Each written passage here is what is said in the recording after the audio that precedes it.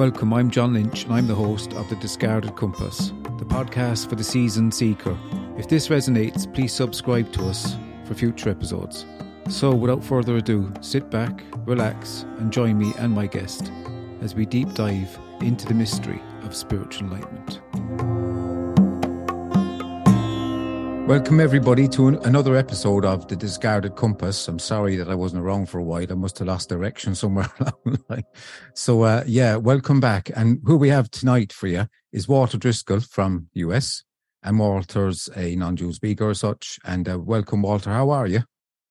Very good. Thank you, John. Good to be here.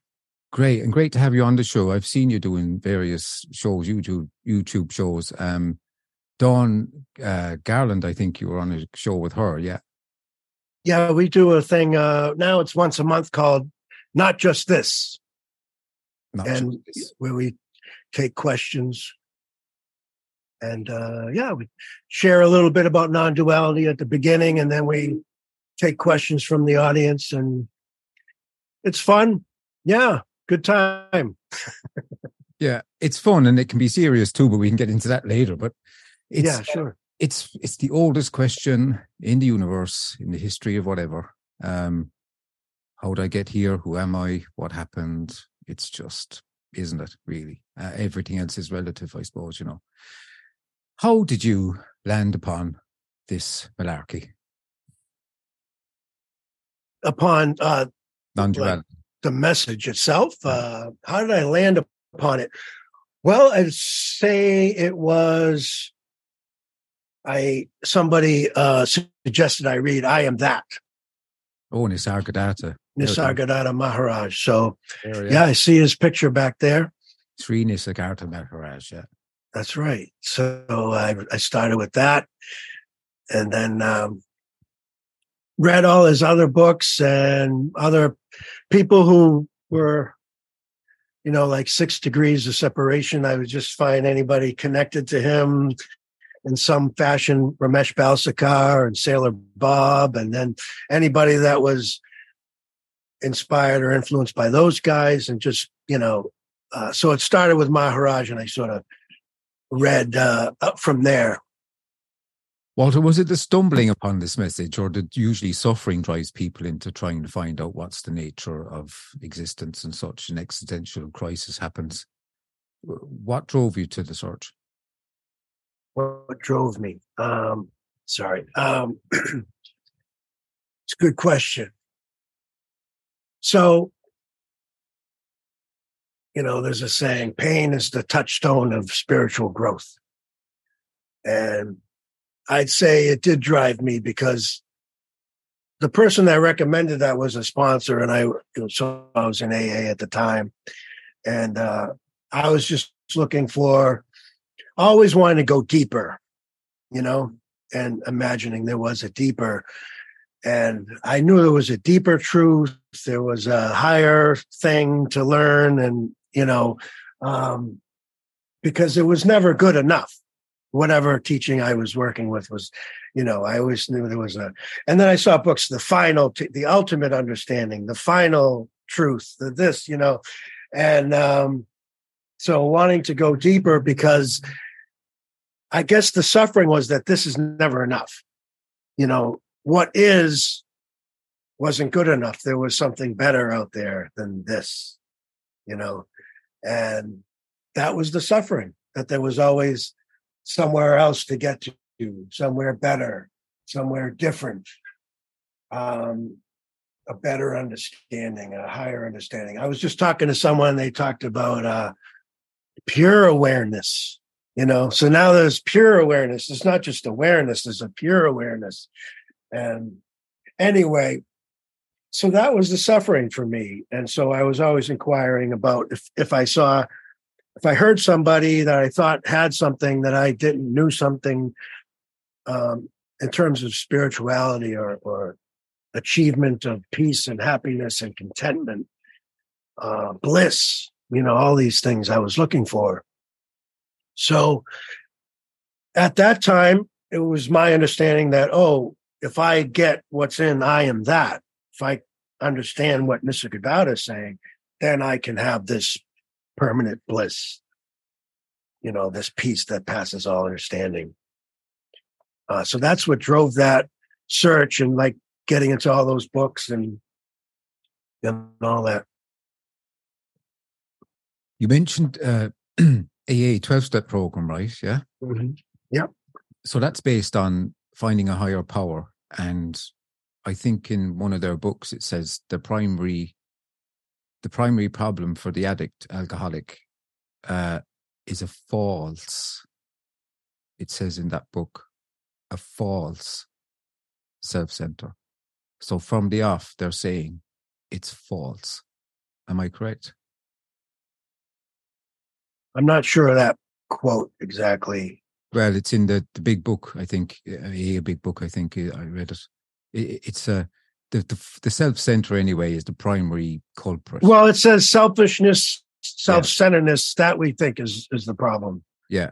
And we had to find a power greater than ourselves, So talk a bit about that, Walter. What do you think of that?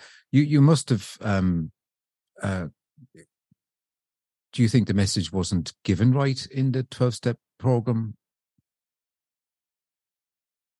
Well, the message in the 12-step. Well, the message of the 12-step program, and in full disclosure, I'm not a member of AA or anything. That was just a part of my story. But the 12 steps says, having had a spiritual awakening as the result of these steps, we carried this message to other alcoholics and practice these principles in all our affairs. So the goal was to have that spiritual awakening. Yeah. So I did the steps, again, this is chasing that carrot of the spiritual awakening. Mm-hmm. And when I saw that, having had a spiritual awakening as a result of these steps, so I figured I do the steps, I have the awakening. And so the awakening was to see that, well, there's a line that says, our problems are of our own making. They arise out of ourselves. And the alcoholic is an example of self-will run riot.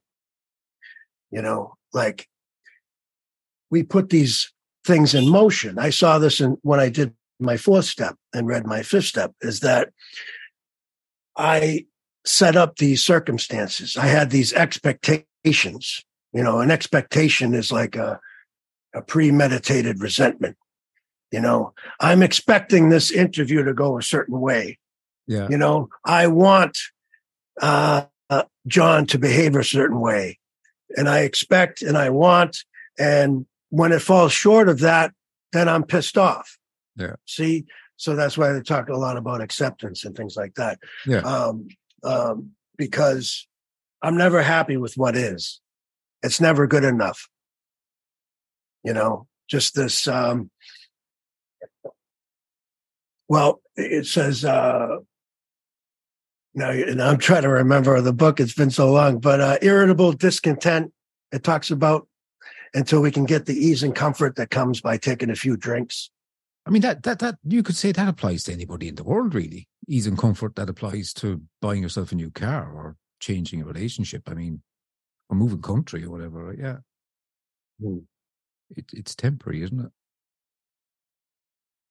What is temporary? Oh, the ease and comfort. Yeah, that's right. Yeah. But as you say, it's extreme will for the addict, alcoholic. Extreme will run riot, I think. Yeah. Yeah. So, yeah, go on. Yeah.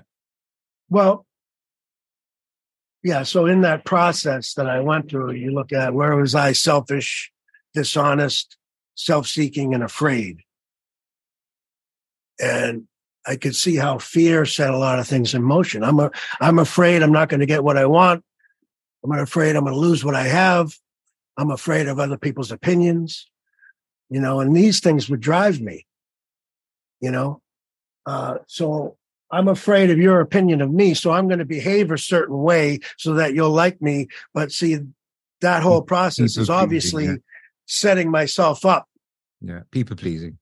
Yeah. Because then you're going to like this version of me that I presented to you, which isn't even me. It's just, yeah. It's all convoluted, but, yeah. Anyway. So, So, okay. So you're chasing the spiritual awakening, right? Um, um, and you're looking at various teachings through Nisargadatta Maharaj and Sera Bob and that ilk. Mm-hmm. Which route did you take there, and what really resonated in that start of that search? What resonated in the start of the search? Well, I guess at first, to see that there's no ultimate reality, that everything is this relative perception. So I'm trying to think now what dawned on me first. Like there's no me. There's no because there's like my idea of myself, there's your idea of me, there's other people's idea of me, and which one is it? Even my own understanding of myself is not accurate, and neither is you. So there is really no definitive me. There's only interpretations or impressions of me, and there's no solidity, there's no actuality to anything. Everything is interpretation, and just a thought about it. It's like the word is not the thing. The map is not the territory. So no matter what you think about something, it's never it. So I guess that brought me out of my contracted world a little bit, that I thought I understood what things were. I thought I understood what a table was. Even the big book says, the prosaic steel girder is a mass of electrons whirling around at incredible speeds. So it's not a solid thing. If you look at it, as it says, with an electron microscope, you see there's a lot more than meets the eye. So, and even scientists have the double slit experiment. When they observe something, it changes into a wave or a particle. I forget which one. It changes into a wave, I think. Yeah, but it's not. That's right. Yeah, the observer is the observed. Yeah, when it's not observed, it behaves a different way. So the observer, which is what we are, changes reality. Yes. That's quite something, isn't it? Yeah, just by the looking at it affects it. So you can't objectively look at anything. Yeah, it's amazing to think about that, because there's no separation. There's no way you can stand apart from all that is to describe it. There's no way in and no way out. I mean, it's the same sort of viewing, isn't it? There's no one in and no one out. I mean, you can't get away from this. Right. Is there going back to how you stumbled up your awakening, could you tell us a bit about your initial awakening as such? Well, the awakening... The aha moment. Oh, the aha moment. Okay. So, yeah, so I would say there must be different, interpretations of what spiritual awakening or spiritual experience is. But the one I would say that sort of ended the seeking was just sitting there and just having coffee and just ruminating thoughts like always. And then there was a kind of a falling away, or the bottom dropped out, and it was just seeing that everything was this one outpouring, and there was no one in here doing anything. There was no separate individual, independent self with volition. that it was one outpouring. So whatever I was doing, whatever thoughts that were happening here, all the other bodies, let's say, all the other people, there was no one in there either, and animals, and even the walls, every apparent thing, and there are no separate things, it was just seen as just one appearance. One, like I said, I was talking earlier about a painting. You can have one big, beautiful painting with all these different objects, birds and trees and people, but it's one painting, and it's made of the same paint. I mean, it might be different colors. This one has more blue, that one has more green, but it's the same substance. It's the same one. It's the same painting. There's no separation, and there's no painter either. So it's just all this one big, beautiful outpouring from nothing, happening to no one, by no one. So that was it. That's the message. As far as I'm concerned, I don't think there's a me. Yeah. I don't think there's a me to fall away. I guess if you define the me as a bundle of concepts and ideas about this thing that, in my life. And then once that kind of falls away, I think that's what people are talking about by the me fell away. But the me is just a belief that there is something called a me or a self or that there is an individual. But that's what was seen, and there's no knowing of like where that comes from, or that there is some kind of source, or that there's any kind of meaning or purpose to any of it. And there's no knowing of that it's about anything, that there's a how or a why or any of those things. It was just, this is it.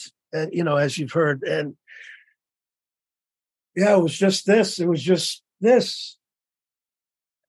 And there was nothing deeper than that to be explained. That it was just sourceless beingness, aliveness, but no one being alive, but just there's this apparent life that seems to be happening. And it didn't leave that. And the result wasn't that there was some enlightened person at the end of this, that it was just seeing that there's no separation. There's no enlightenment.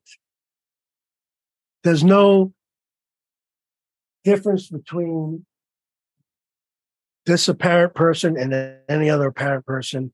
And there's nothing higher or better to see this than not to see this. And that was the beauty that ended the seeking, because, like I said, I was always searching for a better feeling, a more blissful feeling. But whatever feelings happen is this whole, complete, perfect expression. And it's not being expressed through me. There isn't a me. This is the expression. The so-called me is the expression. This body is the expression. These words are the expression. And it's not like a mantra or an understanding where I see that everything is perfect, whole, and complete. Therefore, I'm comforted by that. It's just, that's the way it is. Even in my discomfort, that's whole, complete, and perfect. And there isn't a teaching or a practice that I can get into that will get me out of that or beyond that or into something deeper than that. It's always just this, and there is no just this, but it's just to say that this air, these cars going by, these words, interaction with you, your blinking, your listening, my talking. It's like, it's all this. It's all perfect. It's all the painting that, let's just say, the mystery, this mystery expressing something, I don't know. It's beyond words. Like they say, the Tao that can be named is not the Tao. It's so, as other people who talk about this have said, like, nothing I say is the truth, because it's just a concept of, this becomes a concept if you grab onto it and you think, I can get this. Or like when I was first reading Nisargadatta, it was all conceptual, and I thought there was something to get and somebody to get it. So that, he talks about bliss, he talks about a lot of things in that book, but, there's no one that ever got what Nisargadatta Maharaj was talking about. Can never get, like, there's no trophy at the end, is there? There's no prize, is there? There's nothing to be gained. More lost. Nisargadatta was more like nitty, wasn't he? It's the approach to nitty, like. Nitty, not that. I mean, yeah, it's been said that it's hidden by already being everything. So if there's, the prize is everything. The treasure is everything. This is the treasure. Life itself. It's, I think Tony said something about there's nothing to be found in life. This is the treasure. This is what you're looking for. Another quote, what's looking is what you're looking for. It's already, that the beauty of this message is it's always already. It's never not been. So it's in the looking. It's in the searching. And then you realize there is no finding. So it's that too, but that's all within the dream. I mean, there's nothing other than this. So there's no transcending this. There's no waking up from the dream, or waking up to the dream. I guess waking up to the dream is realizing it's all a dream, but that is still within the dream. So meaning it's always this, and you can't get out of it. You can't get into it. There's no one to get in or out of it. It's always all this. I can imagine people listening, they have so many questions, and it's a radical message, because the systematic movement is based on history and the future. Advertising is based on it. Everything is based on history, the future. You'll be happy when you buy a new car from us. You're going to be happy, and you get this life plan, you're going to be more secure. And there's no such thing as fulfillment in anything as such. There's fleeting moments, and we all try to appease ourselves in various different ways with various different pursuits. Some more covert than others, some more PC than others, some really, some, like, the ways we conceal our discontent can be camouflaged so very, very, very well. I think that's just my own opinion on things. You might see someone that talks so well and looks so well and their life runs so well, and you think they've got it together. They must have it together. But it's not so. But, to say, if you had a boss, and if I go into my boss, right, and I say, look, there's no one here, Jack, so stop talking to me like you do, I mean, and my boss says, well, if there's no one there, your wages aren't there at the end of the week either. Yeah. I mean, this can cause so many problems for people. Like, look, we know it's a dream as such. And even, look, this isn't like a message that's just a whimsical message. There's nobody there. The bloody scientists can't figure out what it's all about either. Okay, folks? They can't find the God particle, and that's a fact. The two things hit each other, two particles hit each other or something, and light goes off and the whole thing starts again in a flash of an instant. It can't be captured. So that's it. Yeah. But the message means something. Just because it's non-duality, the search for enlightenment is there. In Buddhism, the whole lot points to emptiness as form, form as emptiness. The scientists look at it in different ways, saying there's a particle. There isn't a particle when it's looked at. It's not there. It's there when it's looked at, and it isn't if we don't look at it, but we can never know because we can't look at it when we're not there. So this goes on and on and on. And there are even mathematical theories that have actually proved the theory of, I think, is it eternity? Some form of that. That proved the existence of everything is just eternal. So, the non-dual message can be very packaged into a bit of a lucky bag thing, and a whimsical notion. But, it does hold, I think, the core message of a lot of traditions and stuff like that. So life goes on for you, Walter, okay? You were a certain way, you were looking for hope and inspiration and solace and happiness in other things, even spiritual searches. Then something happened. Now it's different. What's different for you? Like, what would you say to that employee and that boss, Okay. What's different? I mean, there's really nothing different other than the seeking is this type of seeking. I guess there's always some type of seeking, but that idea that there is a level of understanding or a spiritual awakening or an enlightenment that I can escape this. I was looking for, someone else said, the escape hatch. Yeah. Okay. Yeah. I was looking to experience my own absence. Yeah. Yeah. Because being a person is painful. And so I was looking to get out of that. Like, I don't know, to be a non-person. But you're never going to experience your own absence, It's just there's just never been anyone here in the first place. So yeah, it's just so simple in that way that okay, it's just beingness. It's just whatever happens.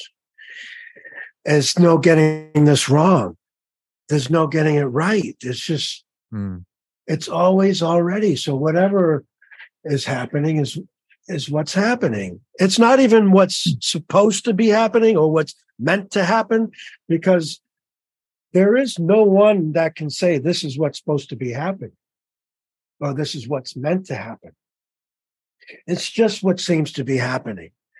And but when you say it seems perfect to be happening, it's like it seems to be happening. The mind always goes to it seems to be happening for someone.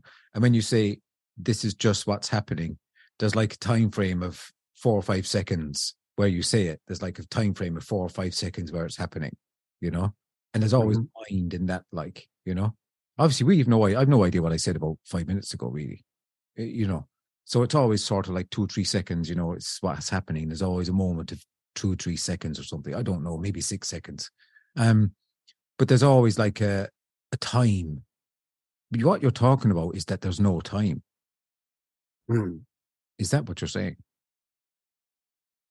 Well, it seems that time is a concept, I don't know what else to say. I mean, I'm not an expert on that kind of stuff. And, but it seems like, yeah, time is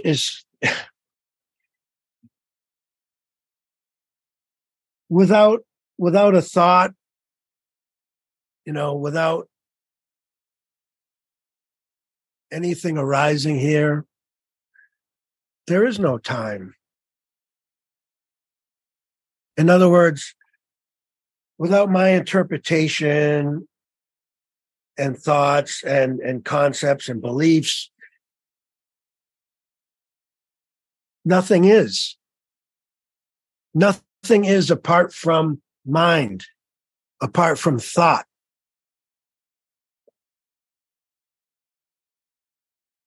Including time.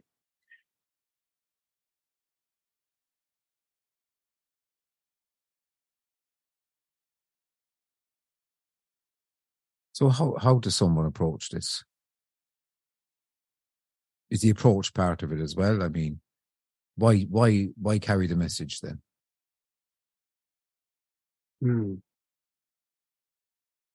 Well, why carry the message? I don't know. It just seems what's happening. Like, I just,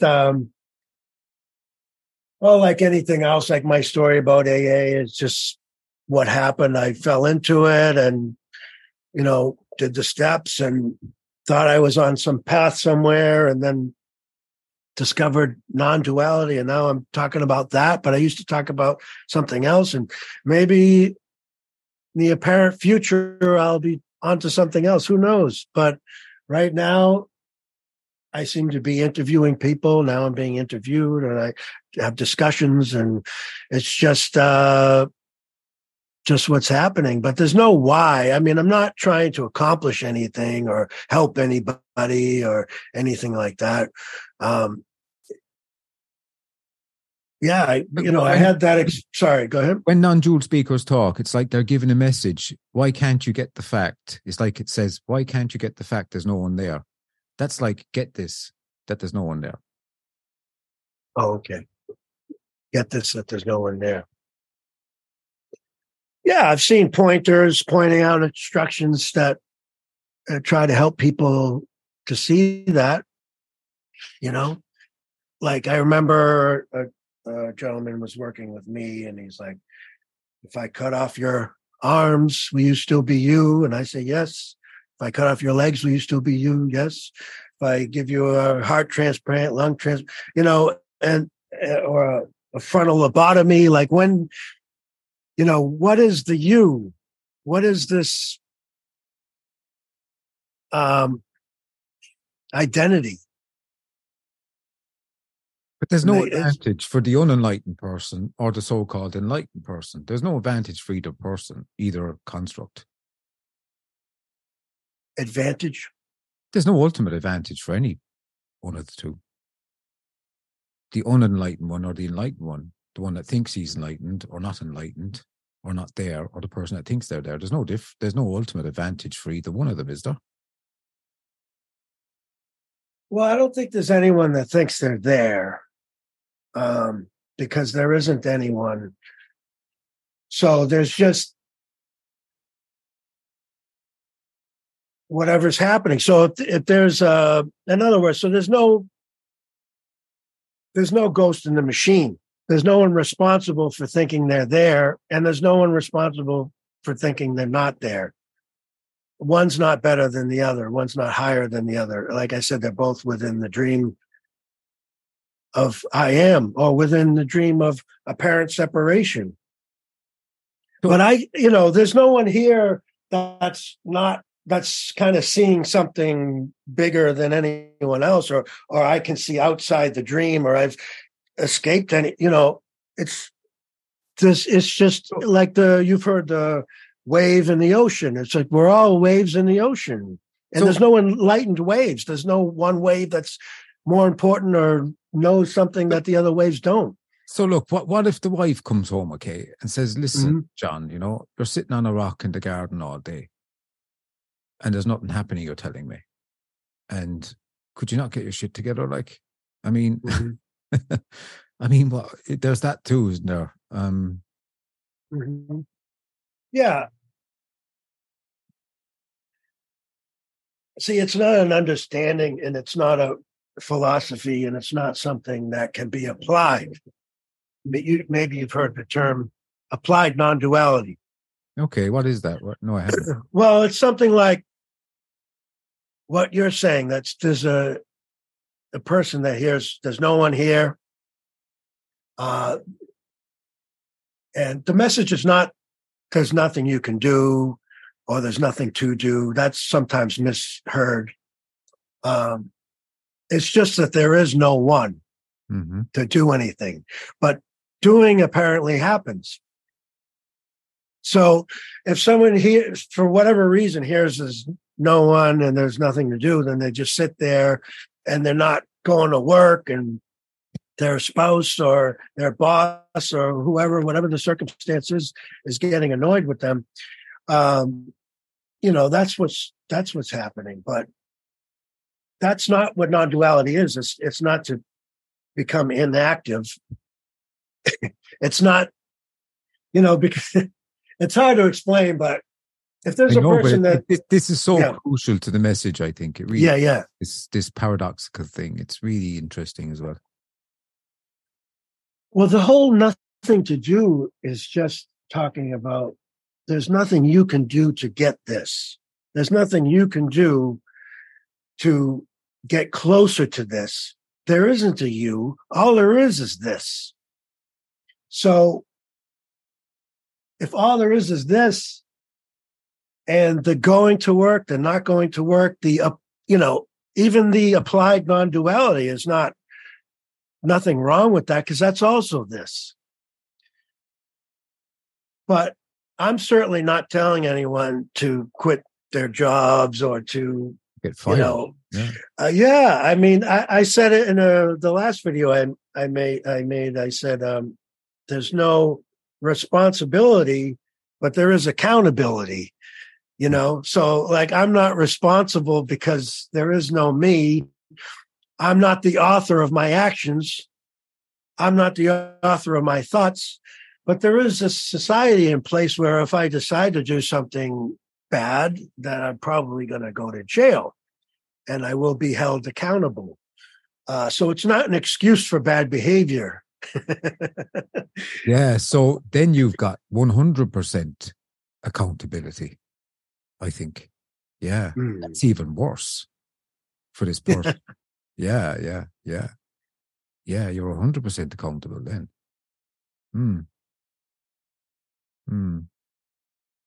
And it feels that way. It feels right for the guy that won't go to work and the boss is ringing him up saying, "Look, John, if you don't get off the rock, I'm firing you." Yeah, it's like, yeah, you're accountable. What? You lost your bloody job? Yeah. There's a lot of that. I suppose it's called maybe spiritual bypassing. So has life got different as such, like as in Walter pre awakening and after waking? I mean, does the thought process go on, and is it easier? Is life easier? Is there a sense of ease? Yes, I'd say so. I'd say so, but I don't really think that the message has anything to do with that. That there's you'll have a better life. Like I said, it's just better because that sort of angst that I projected onto Nisargadatta or whoever, the so-called guru or non-duality speaker, that they had this thing that I was chasing after that I described earlier. And it's just not the case. It's just... So where's the ease and comfort come from? I guess it's just this, that this is perfect, imperfectly perfect. It's beautiful. But, I certainly have sadness and all the other stuff and struggles and problems in relationships and frustration at work and all the same. And so does everyone else, you know. But it's not my frustration. There's no one here being frustrated. You know, where would I get frustration? Where would I find that? Where would I generate that?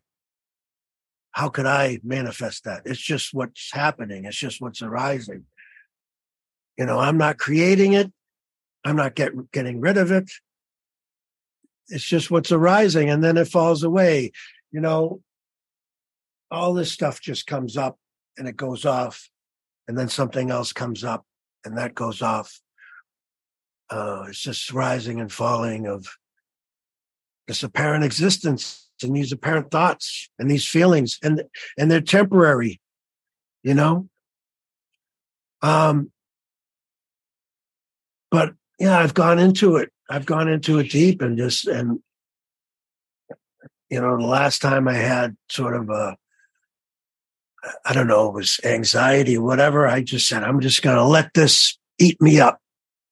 I'm not going to run from it, you know. And I was just being with it. And then it went away. And that's what it does, you know. So, but it's not me. And so maybe there's some peace that comes with that as well, that, you know, I'm not responsible for its being there or for getting rid of it. Life is living itself. Grass grows by itself.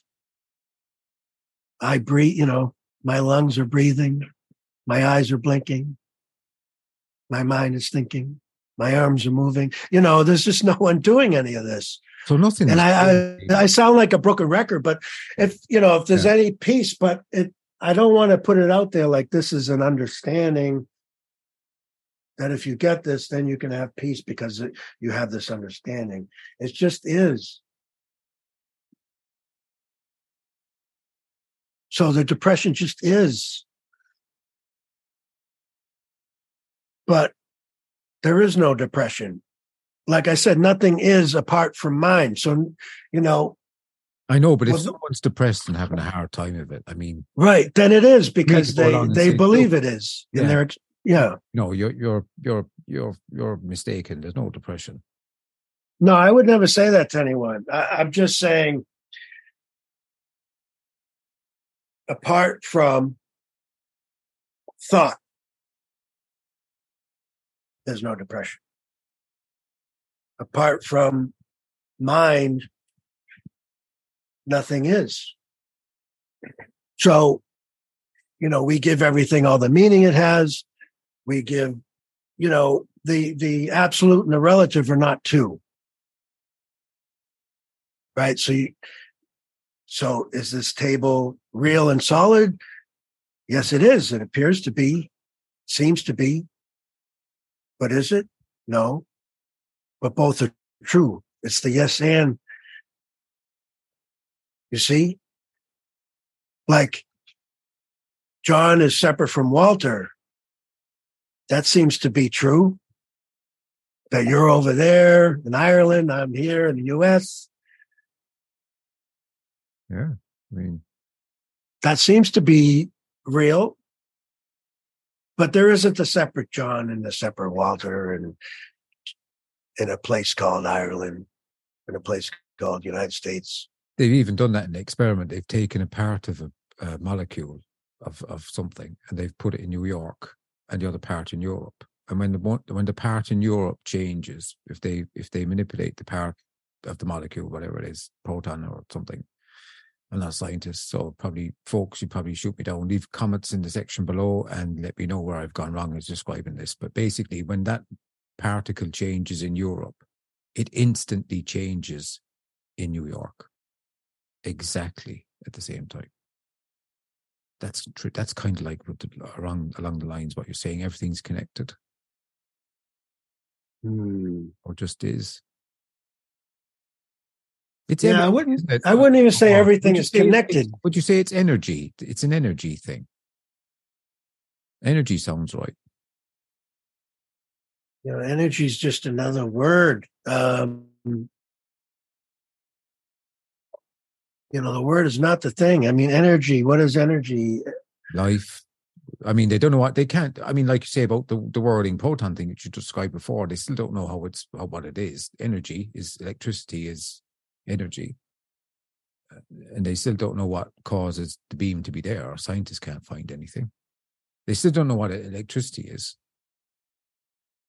So is everything just apparent energy appearing?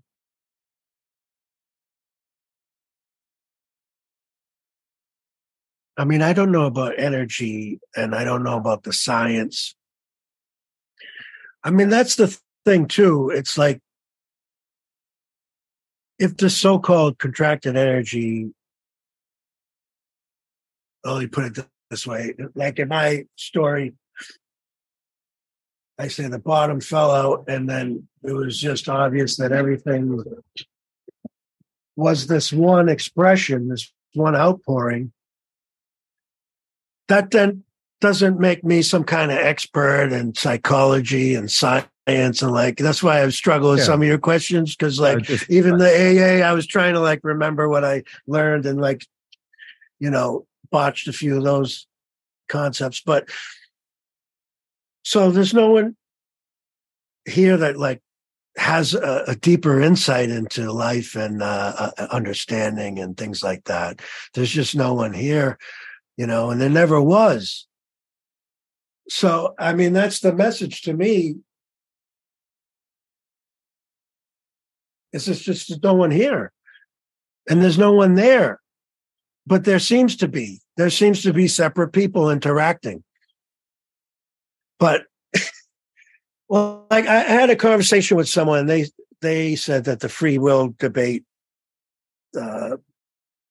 is boring, and I agree. It can be boring, but why does it take place within non-duality? Because if you can see that there's no free will, no volition, no independent sort of autonomous entity anywhere, then the idea that there is someone, that there's a person. I mean, what would a person be if you know what I mean? Like if they didn't have free will, I would think that's the whole definition of a person is as an autonomous individual. So if that's seen through, that no action is my action, no words are my words, no thoughts are my thoughts. It's just what seems to be happening here to this body or through this body. I mean, so I can see why talking about free will or volition or authorship is a part of the conversation. Because, yeah, I mean, I don't know. It's just beautiful to see that wow, these words are being spoken by no one. This is no one speaking with no one and listening to no one. And I mean, and that sounds like empty and kind of hollow and like maybe, so where's the beauty? The beauty is that, well, how is all this seemingly happening? To me, anyway, that's where the awe and wonder is. It's like, how am I, I mean, I'm not doing it, but how is this conversation taking place? And what's aware of this conversation? And why are these words coming out? I have no idea. There's beauty, there's color, there's a symphony going on all the time. And even the sadness and the variety of life and the ups and downs and everything that makes it have all this range of feeling and emotion and, and things are interesting or things are boring and the polarities. But I mean, isn't that fascinating that no one's doing any of that? There's no source for any of that. And I don't even know that there's no source. Just seems that way, I have no you idea. know? Yeah, but it's just mind boggling. So, and beautiful. And if you could just sit in that, you know, spring comes and the grass grows by itself. There isn't a mother nature growing the grass. It just, Yeah, I remember I was cutting the grass one day and it goes, no, the grass is cut. I said, no, it isn't. It's never actually cut because as soon as it's cut, it starts growing. It's continuously growing. You know, our perceptions, what we think, we never think into things, do we? Much, you know. like, first of all, when like right at like there was after that experience, it was like, wow, like I was sort of like, you know, walking around sort of like, and that's settled down. But at first I'd be like, you know, on a crowded bus and I'd be like, there's nobody on this bus. There's no one driving this bus. There's no one riding the bus. There's no one going to work. But there are all these bodies here, you know, and there's all this apparent movement and apparent action.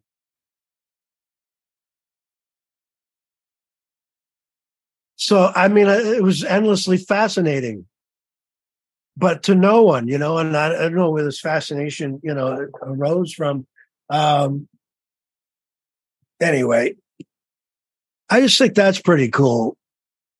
So it's just so it doesn't sound like an empty void, like a completely kind of dry message, you know. Yeah. When people say, you know, there's nothing here, straight away we have a mental idea of nothing. That's not what this is about. It's more like no thing. Like even as you say, words are useless when you try to put them on this.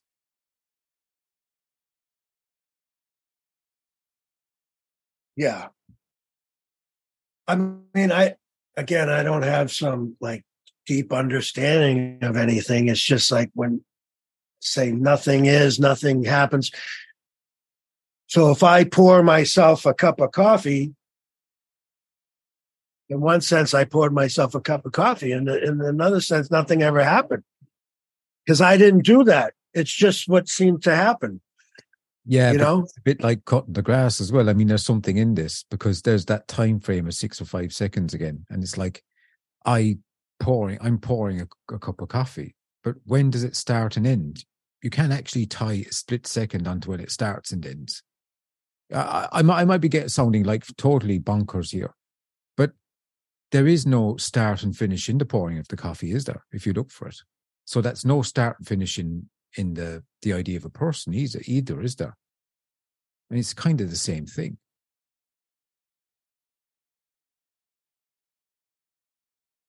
Well, I don't really know. What do you mean by start or finish? Well, when did the person begin? When did the person end? When did the pouring of the coffee begin? When did it end? You can't actually totally discern that. It's just a theory I have. It doesn't make much sense, but well, it just clicks with me that there's no one pouring coffee because pouring, you know, it's like pouring coffee is happening. But I never decided to do it. I'm not doing it. Like this and the coffee pot are all the same appearance, appearing as a person holding a pot, pouring something called coffee into a cup. It's all one appearance, you know, coming from no thing, appearing to an appearance. That's all within the dream of separation. But there isn't a separate person from the coffee pot.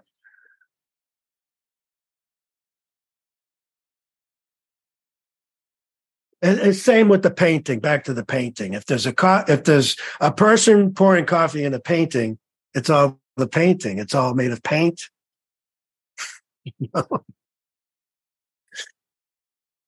just ridiculous, isn't it? Really. But there's no individual anywhere. And it's the same with animals. That's why this isn't like something to brag about. I mean, the rats in the dumpster behind my apartment. There's no one there either. There's no rat. So, you know what I mean? It's like if a person's being held up on a pedestal because they know that there's no one there, it's like, well, the rat, there is no rat to know that it's not there.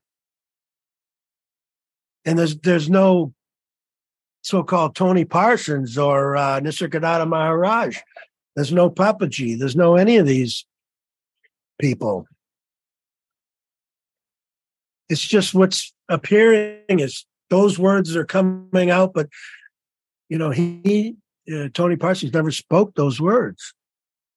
They aren't his ideas that are being shared. These aren't mine.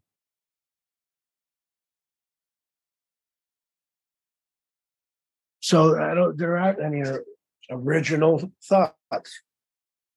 There aren't any original thoughts. Where do they come from?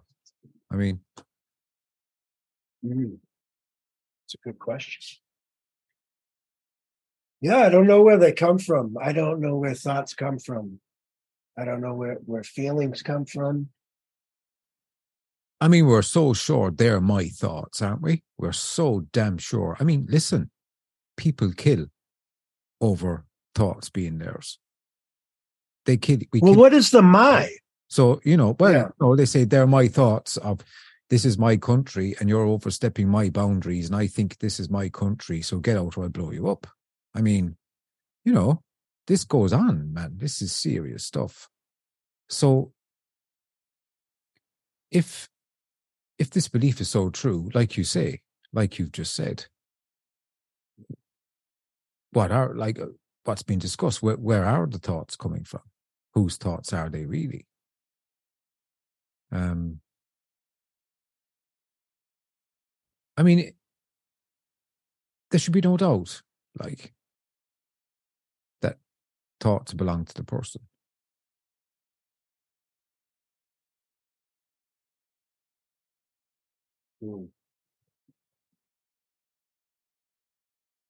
Yeah, just who would take ownership of the thoughts?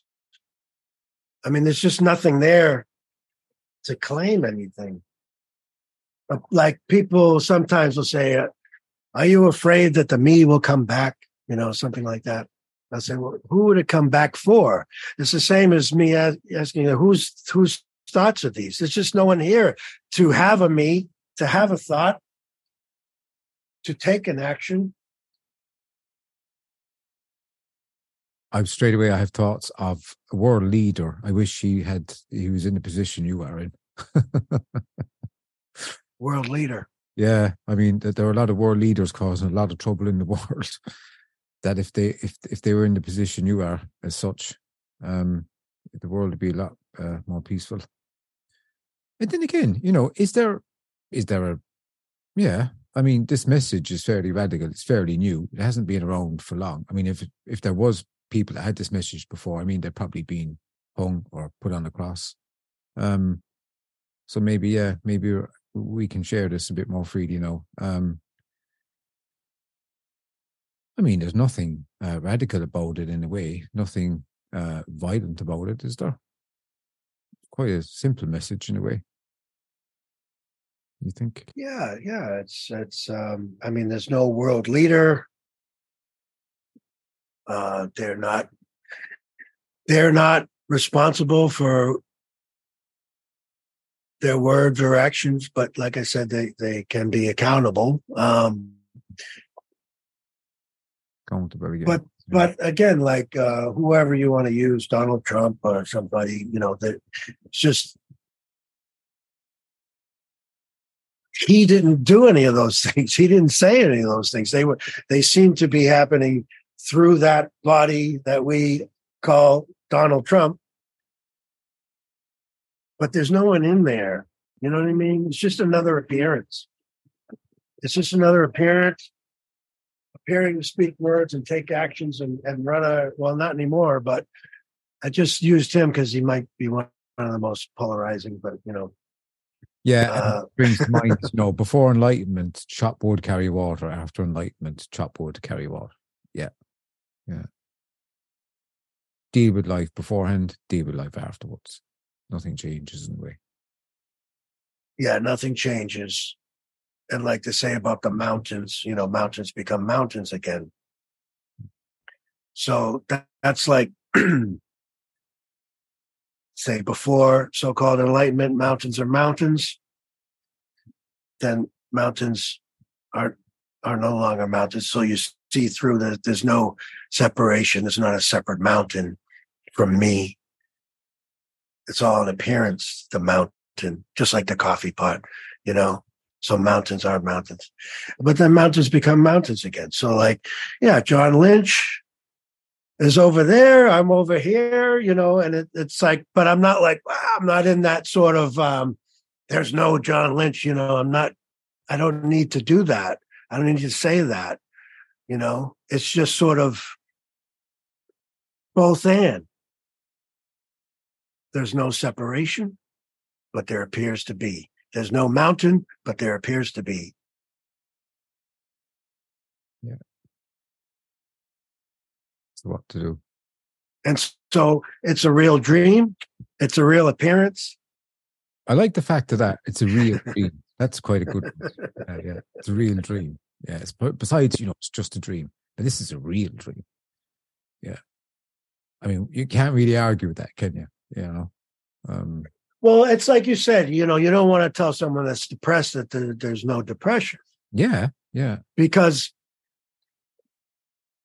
if it's true for them, if it's being experienced in their relative, personal, apparent experience of life, then to deny that doesn't make any sense. Mm-hmm. So to deny the illusion, to deny the mountain, to deny the depression, to deny any of the appearances is not it. It's not the message. It's not a denial. I'd say things, can tend to be more full on when this is seen. Because there's not that resistance. Yeah. I shouldn't be feeling this way. Mm-hmm. Like I said, when I was like, I'll just let it eat me up. There wasn't a thought about I shouldn't. It was just like, just go into it. This is what seems to be happening. So let's do it. Not that I had a choice in the matter, but there's no running from it. So yeah, I would never tell anybody that. I don't think that's what this is about at all. Yeah, because then you're coming from a place of like, really, like it just doesn't even make sense. It doesn't even combine into the non-dual message, does it? For that to be said, or it's like you got someone saying, there's nothing happening, Right. Like someone screaming, I don't exist. It's like absolute crazy. Like, yeah. So that gets kind of crazy. Yeah, I don't exist. That's like, it's like, but what does so what's your message, Walter? You do talks and stuff, or what's Walter's message in a nutshell? Let us all have it. Oh, well, I don't have a message. Or pointer, or what would you say would be your... I think maybe a lot of it I've said already is because I really think that this message is pretty simple. That there is no separate existence. There's no individual with free will and choice. There's no... Yeah, I mean, that to me, it's that there is no one in this body running my life. There is no my life. There is just this apparent life. And it seems to be being lived by separate people. But there aren't separate people. There's just this one outpouring, you know? And it's just like these different colors being painted and these different stories happening, but they're not happening to anybody. They're not anyone's stories. There's no ownership of that. So there's the message of not to. Yeah, so there's no two-ness in anything I'm saying. And there's not even a oneness, really. It's not one. One implies two. Yeah. It's just